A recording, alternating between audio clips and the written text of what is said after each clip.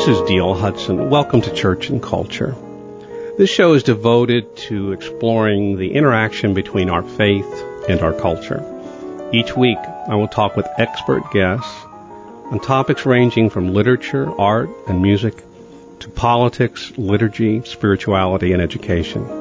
Thank you for joining us.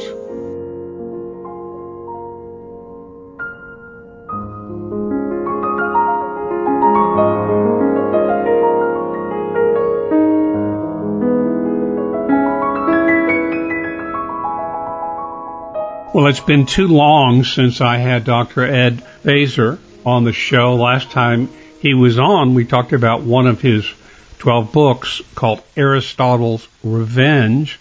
This time we're going to talk about another of his books. I think it's very timely and very important. It's entitled All One in Christ, A Catholic Critique of Racism and Critical Race Theory, just released by Ignatius Press. And before we talk about it, let me tell you a little more about Ed Feser. You may recall that he's a writer and philosopher living in Los Angeles with his wife and 6 kids. He teaches philosophy at Pasadena City College. Primary academic interests are philosophy of mind, moral and political philosophy, and philosophy of religion. He also writes on politics from a conservative point of view and on religion from a traditional Roman Catholic perspective. He's written for all the major publications. He has a wonderful blog spot. If you want to go to edwardfeser.blogspot.com, edwardfeser.blogspot.com. Ed, welcome back to Church and Culture. Thanks for having me back. Good to be back. Well, this book is just, I think, was so needed. I think it's an important book. All of our listeners who are battling with the attacks on Catholicism as being inherently racist, as being an inherently anti-this and that, but especially on the issue of race, should rush and buy your book. And I must say, the thing you do at the very beginning, and I want to talk about that, is so important. You remind all of us how as far back as the 15th century, the Catholic Church has condemned racism. Could you tell us about that? Yeah, there's this idea abroad that somehow the Catholic Church has had to catch up with the rest of the modern world in condemning racism and condemning slavery. And probably a lot of people have the idea that somehow this only really happened at Vatican II. And nothing could be further from the truth. You find consistently for 500 years, going back to the beginnings of the modern slave trade, for example, that the popes, the early modern popes, repeatedly and consistently condemned the enslavement of the Native American peoples and the African peoples that the Europeans were just starting to interact with. And the condemnations became increasingly strident. So first you had condemnations of the practice of stripping these peoples of their liberty and enslaving them, and popes forbidding Catholics from doing this. And then you had the threat of excommunication added to that. And then later still, because there were lots of Catholics then as now who don't obey the Church's teaching on various things, later still you had popes who had to issue not only threats of excommunication for those who are disobeying this command, but also forbidding even debating the matter and dissenting from church teaching on this. Now, of course, it took some time for slavery finally to be abolished in the West, but that's not because the Pope somehow and the Church was somehow in favor of it or winked at it or turned a blind eye to it. It's rather, despite the fact that the Church and the popes consistently condemned it, and specifically condemned the idea that any race was somehow inferior to the others and could therefore be enslaved. So you have the level of papal teaching. You also have it in the teaching of many of the great scholastics. I discuss this in the book as well. And by the way, in the book, I provide generous quotes and references for all this so people can see just how explicit the Church was going back 500 years. But you also have thinkers like Francisco de Vitoria and Bartolomeo de las Casas who hammered out the theoretical rationale of this condemnation of chattel slavery and condemnation of racism, or the idea that some races were somehow morally inferior to others and therefore could be enslaved. There were Catholic intellectuals of the day who disagreed with this, but the view of Vittoria and de las Casas is the one that won out, and it was the one that was reflected in papal teaching. So the Church has been very consistent about this, and when you find condemnations of these things in Vatican II, that's by no means some novelty. That's just reiterating what had already been said for 5 centuries. I'm talking to Ed Feser about his book, All One in Christ, A Catholic Critique of Racism and Critical Race Theory, just released from Ignatius Press. And it's very readable, and as he just said, it gives you chapter and verse of support for his claim and for the truth that the Church, from the beginning of the European colonization of the Americas, of the West Indies, as they called it, was condemning of turning the indigenous peoples of these areas into slaves. And you really start off with a zinger when you have a long quote from Pope Paul III from his 1537 bull, Sublimis Deus. Tell us about that, because that really dropped my jaw. It really is an amazing passage, and I don't have it in front of me now, but I know the passage you're talking about. And what's amazing about it is not just that he condemns this racial slavery that was beginning to be practiced in the New World, but he does it in terms that are about as rigorous as you can imagine. For example, he attributes to the devil this idea that some races could be enslaved by Catholics, by Europeans, and so forth. He doesn't just say it's wrong; he characterizes it as satanic. So that's pretty strong language. But he also uses the when he issues his condemnation, he says, "I declare and define that these peoples must not be enslaved." Now, this is the sort of language that popes tend to use when they're making some definitive declaration about a matter of faith and morals, right? An ex cathedra definition. So that's pretty strong language. So as you say, this is an amazing document, not only because it shows just how early were the papal condemnations of this sort of thing, but they were in no way tentative. They, for one thing, again, the practices were condemned in the harshest possible terms, characterized as satanic, and the doctrinal principles were proclaimed with the maximum possible authority. Again, he uses this language of declaring and defining. Well, and I'm going to read just a section of this that you referred to.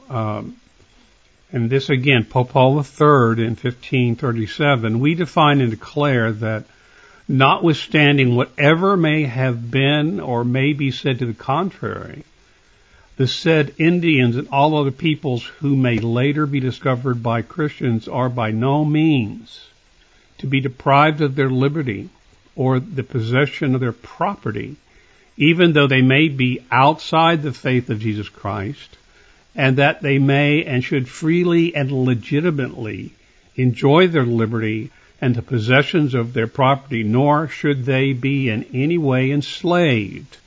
Should the contrary happen, it shall be null and have no effect. I mean, this is an example of a pope challenging the very profitable, and let's underscore that, profitable use of indigenous peoples to work for the European and Catholic, they were Catholic at the time, the colonizers.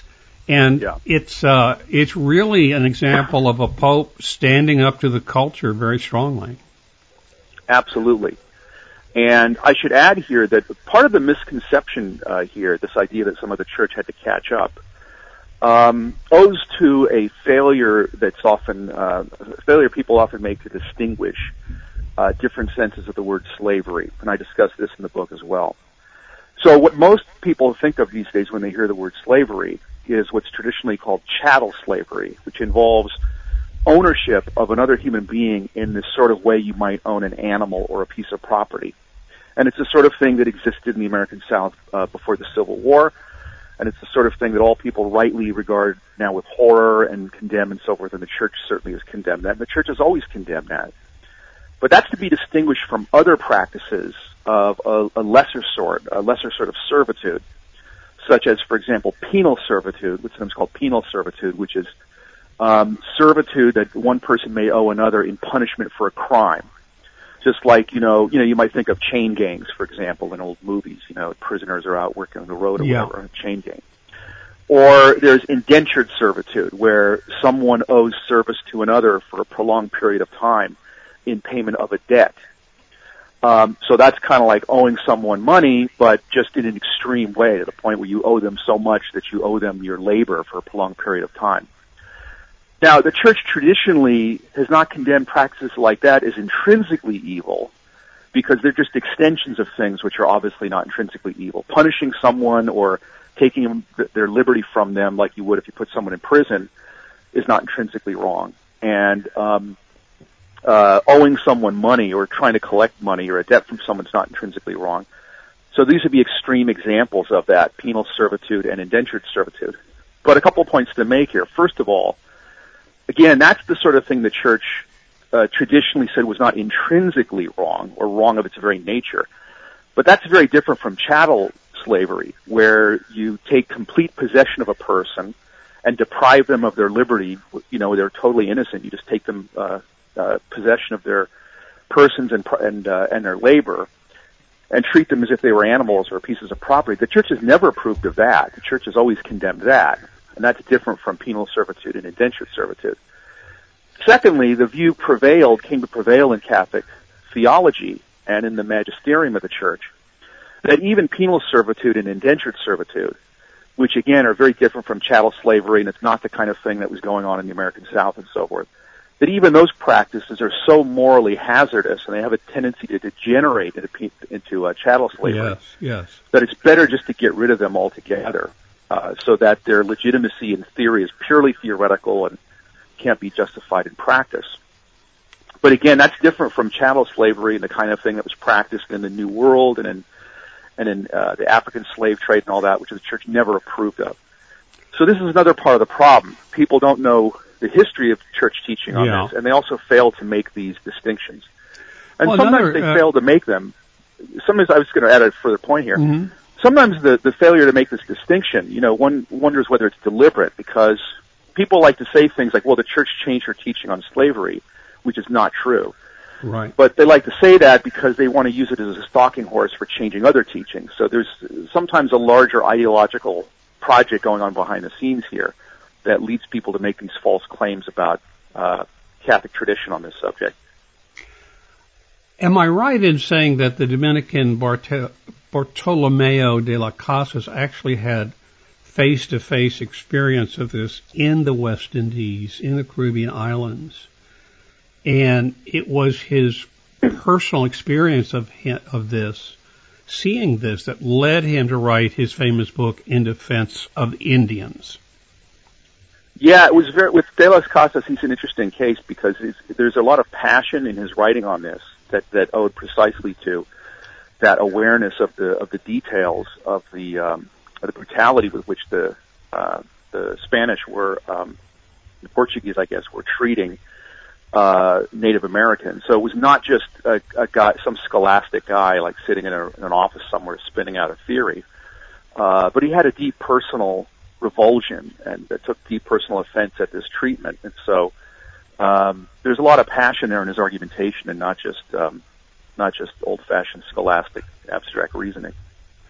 I think it's important to mention and maybe discuss a little bit that both Vittoria and De las Casas found their arguments on the understanding of what constitutes human nature, and that is rationality, and that the word barbarian cannot be ascribed to these peoples.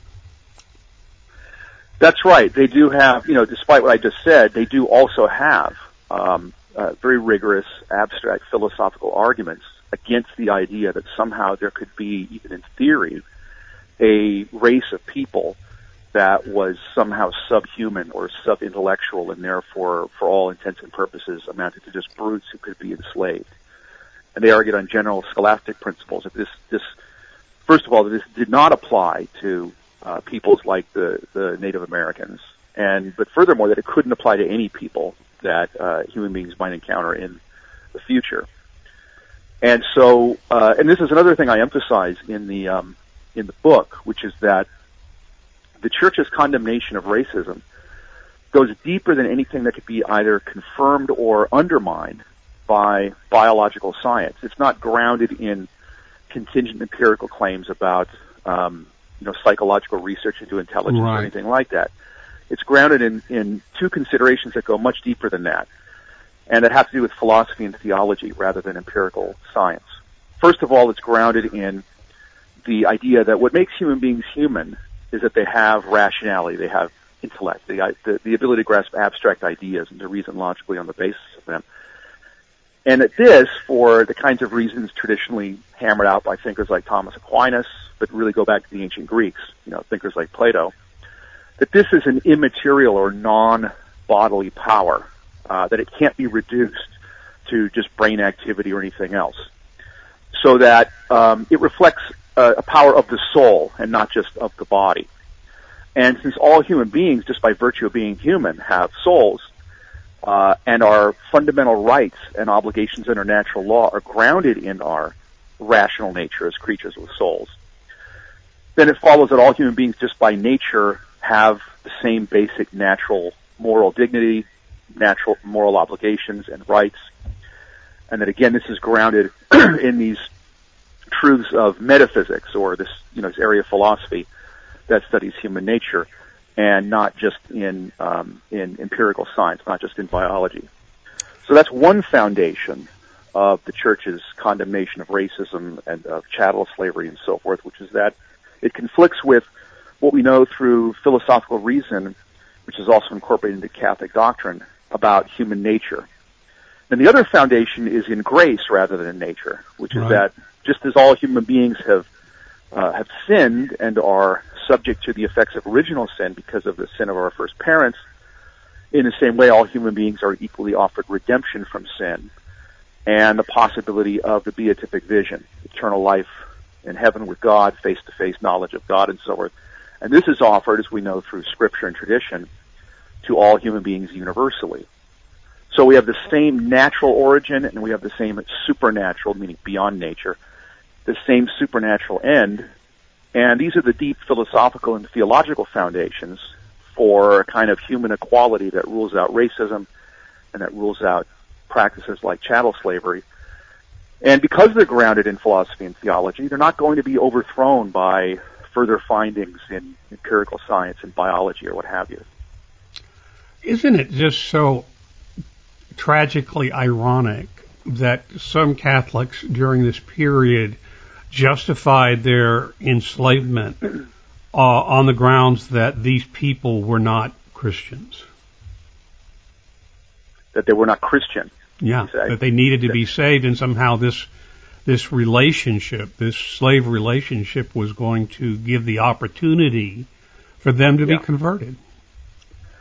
Well, yeah, it's doubly tragic because, first of all, it ignores the fact that the rights to life, liberty, and property and so forth are grounded in human nature, not in divine revelation. I mean, they're also grounded in divine revelation, but not just in that. So, as De Las Casas and Vittoria point out, the fact that the natives of the Americas and of Africa, they were talking about the Native American context, but it would apply also to the African situation. The fact that they were not Christian before the Europeans arrived is irrelevant to the question of whether they could be enslaved, because they had the rights to life, liberty, and property just by virtue of nature, not by virtue of being Christian. So they overlook that point, which is itself a part of Catholic doctrine. And the other thing is that if you're going to draw people to the Christian faith, to conversion, and thus to the salvation of their souls, enslaving them and treating them brutally is not really a good way to do that. It's not a good witness to the truth of the gospel. So If someone tries to justify those brutal practices by reference to the need to bring Christianity to these peoples, I mean, it's a terrible argument. Obviously, it's a counterproductive one. So, to say the very least. So, yeah, it's doubly tragic in that regard. It's also a sad part of our history that Jefferson Davis, the president of the Confederacy, thought that he would find support for the Southern cause from the Vatican. And he really tried to, I forget who was Pope at the time, but he really expected that he would get support because there were some Southern religious who were justifying Southern slavery in the name of the church and its teachings. Well, yes, and in fact, just in fairness, as I pointed out a few minutes ago, that there are people who would like to blur the distinction between, on the one hand, the indentured servitude and penal servitude that the church had not condemned previously, on the one hand, and on the other hand, chattel slavery. They blur that distinction in the interests of trying to argue that the church has changed her doctrine in the past and therefore she should change her doctrine again. So you have people who are rightly opposed to slavery who blur that distinction. It's only fair to point out that there were people in those days, in the 19th century, time you're referring to, who also blurred that distinction because they were trying to justify slavery, right? So they would say, well, look, there were certain practices called slavery that the church didn't condemn in the past, so how can you condemn what's going on in the American South? Well, what's going on in the American South is not the sort of thing that the church regarded previously as not wrong in principle. It's not the same thing as penal servitude or indentured servitude. It's a very different kind of thing and an intrinsically evil thing. So you had people on the other side of the fence blurring the distinction as well and playing fast and loose with biblical texts and with the tradition of the church in an illegitimate attempt to try to justify the African slave trade and slavery as it exists in the American South. And I think that's what's going on with the people that you mentioned. Again, I'm talking to Dr. Ed Feser about his really must-read book. I hate to say that because I don't like to say it very often. All One in Christ, a Catholic critique of racism and critical race theory. And moving now to critical race theory, this has really become a plague in our culture and especially in our universities, high schools, and even elementary schools. What basically is critical race theory? I would say that the core claim of critical race theory is that racism absolutely permeates every nook and cranny of every aspect of modern society and the psyches of every member of modern society, especially whites, but also non-white people insofar as, according to critical race theory, they have bought into or accepted the racist presuppositions of so-called white supremacy and whiteness and so on and so forth. So it's a very radical and you might say paranoid and totalitarian conception of racism, that racism goes well beyond what most people ordinarily think about when they hear that term. And this ambiguity in the term is something that critical race theorists play off of when they peddle their ideology, is that somehow, something that any decent person would accept, because how can any decent person not be against racism and so forth? But what most people think of when they hear racism is they think of explicit hostility toward people of other groups. They think of things like the KKK and cross burnings, or they think of segregation, or they think of apartheid in the American South. They think of racial discrimination. And so they think that being opposed to racism would naturally involve being opposed to all those things and getting rid of segregation, getting rid of laws that discriminate against some races. But for critical race theory, all of that is nothing more than just the tip of the iceberg. And that racism goes far deeper than that. And indeed, even many of the things that people regard as stereotypically anti-racist are really, according to the critical race theorists, really themselves manifestations of racism. So what do I mean by that? Well, let me give you a few examples. So first of all, critical race theory holds that racism is manifest in every racial disparity or inequity that exists. So if you have, like, let's say 10% of the population of a country is of a certain race, but only 5% of the stockbrokers in that country are of that race, that's a disparity, that's an inequity, and that is itself a manifestation of racism. And if you suggest that, well, maybe it's not racism, maybe it reflects something else, like cultural differences between ethnic groups, critical race theory will say, no, that, to even suggest that is itself a manifestation of racism. Right. So there's this dogmatic insistence that any disparity or difference in economic outcomes is, by definition, racist. Then you have ideas like microaggressions and implicit bias. What are those? Well, microaggression is an act of racial hostility that's so subtle that even the person who's committing it has no idea he's doing it. So if you're jogging and you see a jogger of another race and you don't smile at that person, that's itself an act of racism. Ed, hold on right there. We're going to take a short break, come back, and I just want to tell our listeners, what you'll hear in the second part of this show is an absolute, total refutation of these claims that Ed Feser is talking about. We're talking about his new book, All One in Christ, is a Catholic critique of racism and critical race theory, and we'll be right back.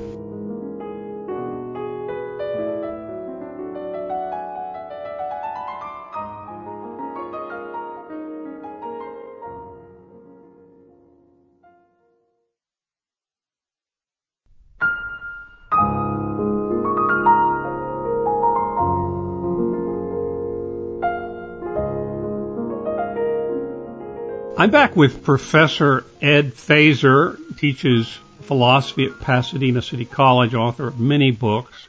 He's a Thomist. He's an Aristotelian Thomist. And he just takes apart the arguments behind critical race theory. And Ed, give our listeners a sense of how logic itself, and especially logical argumentation, can be used to undo their arguments.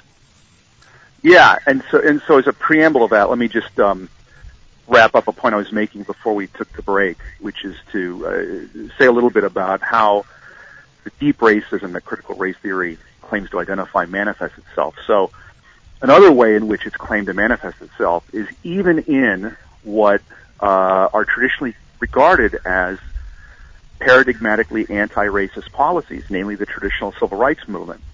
So for the critical race theorists, traditional civil rights ideas like colorblindness, the law being colorblind or neutral between people of different races, the idea of everybody having the same individual rights, the idea of the rule of law, where we ought to be governed by abstract principles of law that apply the same to everybody, the idea that all racial discrimination is per se unjust.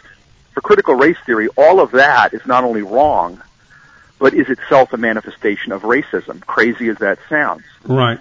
So you find critical race theorists analyzing these, the different legal decisions and bits of legislation that were part of the civil rights movement, and arguing that really all of them benefited whites and not blacks, that nothing's really as it seems. There's a real paranoia and a perversity to critical race theory, where everything that everybody's regarded as, the gold standard of anti-racist policy is really racism. And so you get popularizers of critical race theory like Ibram Kendi, who argue that racial discrimination is actually itself not unjust or racist. In fact, there ought to be more racial discrimination if it will generate equity, if it will eliminate disparities between races. And he thinks there ought to be discrimination against whites as long as it takes and as extensive as is needed in order to eliminate racial disparities and so forth. And so he thinks that, he says that the most dangerous kind of racism that exists today is not people who want to build some sort of, explicit white supremacist ethno-state, but it's rather the average person who who wants a colorblind society. That, Kendi says, is the most dangerous kind of racism. Which was the position of Martin Luther King. Exactly. So if you follow Ibram X. Kendi's logic out, such as it is, it turns out that, Martin Luther King is somehow a far more dangerous racist than the Ku Klux Klan. This is craziness. It's, it inverts everything, and it attributes racism to everything in a way that, it entails this radically paranoid view of the world where you almost really can't trust anything or anybody. Everything might really be somehow a manifestation of racism, even if on the surface it seems to be the opposite. So you ask about the logical problems with this, and there are many, and one of them is that critical race theory is supposed to be a kind of social scientific analysis, a social scientific theory that explains social phenomena, that explains racial disparities and so on and so forth. But good science, as any philosopher of science could tell you, and this is a concept associated with the philosopher of science Karl Popper, a good scientific claim, because a scientific claim is supposed to be an empirical claim, that is to say, it's supposed to be telling you something about observable reality, about the way things happen to go when they could have gone differently. Well, a good scientific claim, therefore, should be testable. It should be falsifiable. That is to say, it should make predictions that we can go on to test and see whether the predictions come out. And if they pan out, that tends to confirm the theory, and if the observations contradict the theory, well, that gives us reason to reject the theory. But critical race theory is of its very nature untestable or unfalsifiable, because no matter what happens, if you have explicitly racist policies, that shows our society is racist. But then if you have explicitly anti-racist policies, let's get rid of racial discrimination, let's be neutral between the races and so forth, well, it turns out that's racism too. Everything's racism. So if you define racism so broadly that anything anybody does, that even, good old-fashioned, traditional, JFK, Lyndon Johnson type liberals who work for the Great Society, even they were really deep down racist and were working for a system of white supremacy and so forth. That if even Martin Luther King's vision somehow is a manifestation of white supremacy, so that everything counts as racism, then the theory becomes totally untestable. It makes no predictions that you could check, and that would either falsify or verify the theory. And in that case, it's not really a scientific theory at all. It's a kind of bad metaphysics, really, that has nothing rational in its defense. It's a means to power, right? Well, I think that's what it really is. As a matter of fact, sometimes critical race theorists are quite explicit about that. So I made reference to Ibram X. Kendi, who's one of the best-known and best-selling popularizers of critical race theory in the last few years, in his book, How to Be an Anti-Racist. And in that book, he explicitly says that this movement is not about changing minds and hearts. It's not about persuasion. He says rational persuasion doesn't work.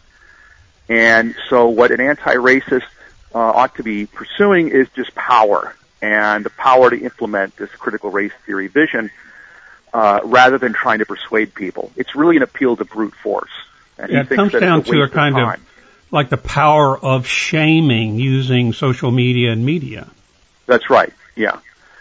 And you find writers like that also, the very idea that there are such things as neutral standards of rational argumentation, well, they reject that as itself just yet another ideology of racism. As Robin DiAngelo in her book White Fragility, she's another well-known popularizer of all these ideas, she says that objectivity and individualism, treating people as individuals, in other words, as opposed to members of racial groups, that these are, quote, ideologies of racism. So there's really no such thing as objectivity. There's no such thing as neutral standards of rational argument.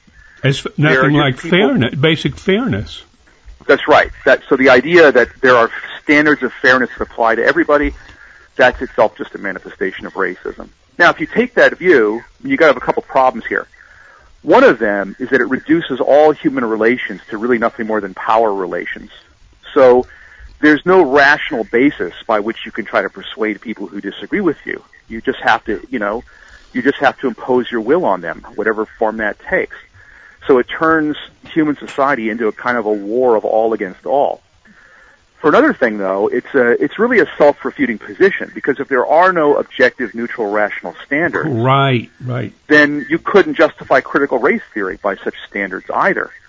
It turns out to be nothing more than the expression of the interests of critical race theorists, in which case, why should we accept it any more than we should accept the views that it's criticizing? It's ultimately a self-defeating position, as all forms of relativism ultimately are. No, it reminds me of what grounded really just in rhetoric. Reminds me of Joseph Heller's concept of catch-22. No matter what you do, you're a racist. Absolutely, yeah. And people think, if they don't think about this very deeply, they think, oh, that's a strength of the theory because, gee, it's got an answer for everything. But it's not a strength of the theory, it's a weakness of the theory. It shows how vacuous the theory is. If everybody, there's the old expression, if everybody's somebody, then nobody's anybody, right? And in the same way, if everybody and everything is racist, then nothing's racist. The concept turns out to be evacuated or emptied of all content. And ironically, I think that just makes the term ultimately less effective, because if you just fling the word racist at everybody, eventually it loses its force. People just roll their eyes. Yeah, of course, everything's racist, blah, blah, blah. And so, in that way, I think there's a kind of rhetorically self-defeating nature about this sort of movement, because it can't sort of maintain this level of shrillness forever. Eventually, it just peters out. People get bored with it. The term racist is overdone. And that's why I think the movement ultimately requires capturing the reins of power to maintain itself. Well, it comes down to when shaming no longer gets the results they want. I mean, when you shame people right now, I mean, it's gotten traction because, corporations, universities, individuals don't want to be labeled racist, because the social media is ready to ruin their lives over that. Yeah. But do you think there'll be a point at which that won't work anymore? Well, I think there likely one of two possible outcomes. One outcome is that the movement doesn't gain any more in the way of practical power, that is to say, influence over public policy, corporate policy, and so forth, than it already has. And then it gradually just peters out because people get more and more sick of hearing about it, and they roll their eyes at it, and the attempts to shame don't work anymore. And since that's the primary basis of the movement's power, it just loses its power. The other outcome, though, is that before that can happen, it imposes itself on society precisely by capturing power, by, getting critical race theory policies written into legislation, deeply embedded in the bureaucracy and so forth. And of course, this has already happened to some extent. And at that point, it basically becomes, a situation where you have these elites who are motivated by this ideology running things, and a population that's at odds with it and doesn't agree with this and isn't swallowing the Kool-Aid anymore, isn't buying this stuff anymore. And that's just a recipe for social chaos. Ultimately, a lot of that can be undone by, the people who are peddling this stuff losing enough elections and so forth. But to the extent that it embeds itself in the bureaucracy, it might last for some time and just gradually burn itself out over the course of a generation or so. I think it remains to be seen exactly what's going to happen. Talking with Dr. Ed Feser about his brand new book, All One in Christ, A Catholic Critique of Racism and Critical Race Theory from Ignatius. I really think everyone who cares about this issue should have it in their hand. And, one tool you give people who read this book is how to use logic to defend reasonable positions on this. And I think you should explain to them, what is an ad hominem argument and how can you use that to defend yourself?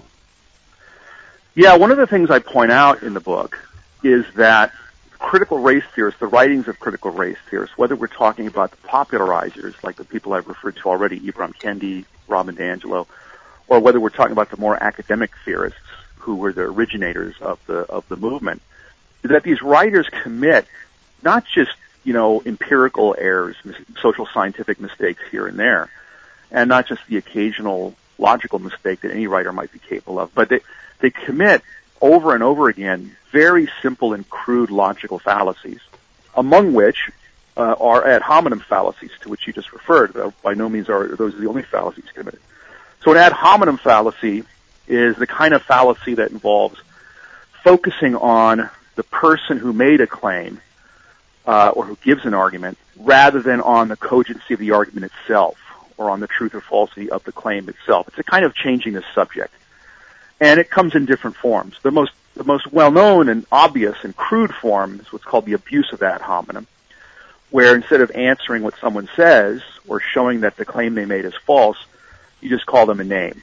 In this context, that would be calling them a racist or calling them a white supremacist or what have you. Or just calling them white. Just calling them white. Or now, that's right. Now just calling them white, right? So, and you find critical race theory popularizers like DeAngelo who spell out this whole idea that whiteness is by its very nature racist, by its very nature anti-black, and there can be no such thing as a positive white identity and so on and so forth. So that, yeah, just saying, well, that's a white perspective, is somehow supposed to refute what a person says. So that's the most crude sort of ad hominem, which is the abuse of ad hominem, just slapping a label on somebody and pretending to refute them that way. And that's disturbingly common in our public life now, where all you have to do is call someone a name and pretend you've thereby answered them. And there are other kinds of ad hominems, like what's called the circumstantial ad hominem, where you dismiss an idea based on some alleged vested interest of someone who promotes the idea.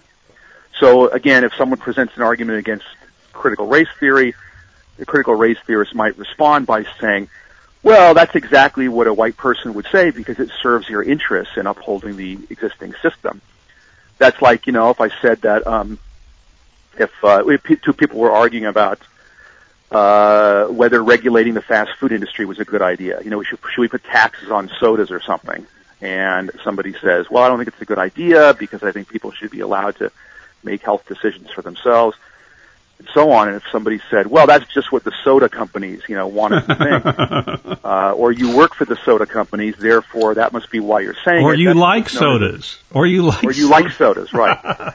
Exactly, yeah, that's a circumstantial ad hominem, where you're dismissing an idea based on some allegedly suspect circumstances of the person who's making the claim. And so you find these kind of fallacies throughout critical race theory literature.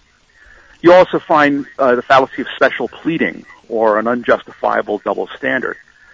So, for example, on the one hand, we're told that inequities are of their very nature racist. Kendi famously says that as an anti-racist, when I see disparities, I see racism. That if there's a disparity between two groups in any respect, that must ipso facto, the very nature of the case, entail racism. But in fact, they don't do that consistently. So if black Americans were overrepresented in basketball or something, Kendi's not going to say that that's systemic racism. Or if Asian Americans do better than whites in certain measures in STEM fields or whatever, he's not going to say that that's evidence of systemic racism. So there's an arbitrariness here. When you can use the inequity claim as a rhetorical point in favor of critical race theory, right, then all inequities are per se racist. But when you see evidence that cuts against it, that's just ignored. That's just dismissed. Or another example of... Let me, before you go, I noticed that you mentioned that some critical race theorists have recommended tort remedies for racist speech. You better explain to us what that is, because that sounds scary. Yeah, well, you see in the critical race theory literature, and it always starts out as a kind of, an allegedly modest proposal, right? Maybe we should just entertain this as a possibility. Then these things morph somehow into imperatives. We must do this on pain of being racist. And one of them is this, just as the idea of racism has been expanded to include everything ultimately is racist, even things that on the surface seem to be the opposite of racist, like racial discrimination, or being opposed to racial discrimination, somehow that's racist, okay? Well, in the same way, concepts like violence end up being expanded to the point where, well, if you utter something that's allegedly racially insensitive, that's the kind of violence. It's a kind of verbal violence. Right. And it also, generates, a hostile environment and promotes ideas that are ultimately oppressive and so forth by the standards of the critical race theory, by the standards of the critical race theorist.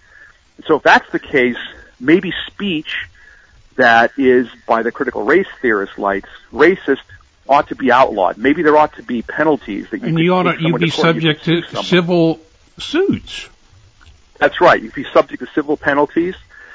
Obviously, this sort of thing, or something like that, exists on college campuses where you have, certain expressions are forbidden, whether it's an administration, asking professors not to use them in the classroom, or, the idea of hate speech and so forth. So this is the kind of thing that, this is one of the respects in which critical race theory regards traditional liberalism and the traditional civil rights movement as insufficiently radical. And in fact, would say that, well, the old-fashioned liberal idea of free speech, the kind of thing that the ACLU used to be associated with, right? That, not only is that something that the critical race theorist doesn't support, but even regards it as itself something that upholds the racist, white supremacist order of things, etc. You also bring in the term intersectionality. Tell us about that. Yeah. So the idea of intersectionality, which is associated with the critical race theorist Kimberly Crenshaw, is the idea that oppression goes much, as always with these writers, things are always worse than they seem, and there's never an end to rooting out oppression and finding new ways to be offended or to claim to be a victim or to claim to be oppressed. In the case of intersectionality, the idea is that we can't just look at one particular identity that a person might associate himself or herself with and interpret their alleged oppression in those terms. We have to look at the intersection of identities. So someone might be oppressed because they're black, or someone might be oppressed because they're disabled, or someone might be oppressed because they're gay. But if they're black, gay, and disabled, that's an intersection of different identities, which involves an intersection of different oppressions. So there's like a higher victim status according to someone like that because they're the subject of multiple kinds of oppression. And according to writers like Crenshaw, they're subject to a kind of oppression that even people who think of themselves as enlightened and critical and so forth don't see, because they only see the oppression of blacks, or they only see the oppression of Hispanics, or they only see the oppression of gays. But when you take intersectionality into account, you can see there's a unique kind of oppression that's invisible even to traditional activists who regard themselves as hostile to oppression. So the writers like this are always kind of one-upping each other in the oppression sweepstakes, and coming up with ever more creative ways to complain about how society is run and to call for radical, well, not reform, but radical undermining of the social order is somehow deeply oppressive in ways that you can't even imagine. Who knows what they'll come up with 10 years from now? But they'll come up with something, I can guarantee that. I noticed there was a study done recently of television commercials, which concluded that African Americans are 500% overrepresented in commercials. And I would assume the reason for this is pressure within the entertainment industry to become, as it were, blameless on the charge of racism. Yeah, I think that, because critical race theory and other so-called woke ideas have they've just kind of taken over the zeitgeist or the spirit of the age. The corporations decide, okay, well, just to avoid hassles, let's appease these people as far as we can, these activists and so forth. And in our advertising and in our human resources department policies and all that, let's implement policies that are in line with what they say, and then they'll leave us alone and we can go on and happily make our profits and so on and so forth. I think that's part of it. There's also the fact that some of the people who go into business themselves, they come out of universities where they have this stuff shoveled into their minds, and so they're at least halfway sympathetic with it anyway. There was an interesting article, I think, by Russell Jacoby a couple weeks ago in the Tablet, where he points out that, when the university was kind of on the upswing and there was a lot of hiring and so forth, a lot of people who would learn these ideas would go on to become professors themselves, and then they would just be recycled into the university, and these goofy ideas would just kind of recycle themselves within the university, but not have much influence without. But as universities, as the funding got tightened and the hiring went down and the job markets in academia have been bad for a couple of decades now, more and more of these people had to go outside the university. They couldn't just go to grad school and become professors themselves. So they ended up entering education, high school, right. Grade school education, corporations, think tanks, the entertainment industry. So in this way, these ideas have spilled out. It's like a nuclear reactor leaking. You know, it's not contained within the reactor itself, but it spills out into the rest of society. And, you know, what you see on TV these days is part of the result of that. You know, we've got just a few minutes left. Again, I want to encourage listeners to get a copy of Ed Feser's book, All One in Christ, A Catholic Critique of Racism and Critical Theory. Could you sort of capsulize the thing you want your readers to take away from your book? Well, what I'd like them to take away is that these ideas are evil and dangerous. They are not merely eccentric or exaggerated, and they are not well-meaning. And I think there are a lot of people, maybe not so much as there were a few years ago, because people can see how sinister a lot of this stuff is with the defund the police and rioting and all this crazy stuff. People can see there's something really wrong here, something really messed up here. But I think there's still some people, in some cases out of naivete and wanting to think the best, and in other cases out of fear, but either way, who think, well, maybe we can kind of meet halfway, you know, these ideas. Right. Maybe we can sort of do dialogue with them and so forth. You cannot do that. That's right. And so part of the reason I wrote this book, and it was not a pleasant book to write, it's not a subject that I find intrinsically interesting. These writers are not interesting, they're not clever, they're not like interesting adversaries that you can learn something from. They're extremely low quality. And not only are they intellectually flimsy, but they're just depressing to read because the literature is so filled with hatred and exactly hatred, malice, a desire to tear down. That I wrote the book out of a sense of duty because people weren't saying what I thought had to be said about it. And so I think people really need to familiarize themselves with these ideas, which is why, you know, not only do I quote a lot of church documents like the ones we talked about earlier in the interview, but I also quote in detail the writings of critical race theorists themselves so people can see that these ideas really are noxious and radical. It's not some exaggeration that right-wing activists and writers are manufacturing. Yes. It's really there. These things are really poisonous. And Ed, we've got to stop there. Brilliant book, All One in Christ: A Catholic Critique of Racism and Critical Race Theory, available from Ignatius. Ed, thanks so much for taking the time to be with us again on Church and Culture. My pleasure. Thanks for having me. And all of you are listening. I'll be back in a moment with another great guest.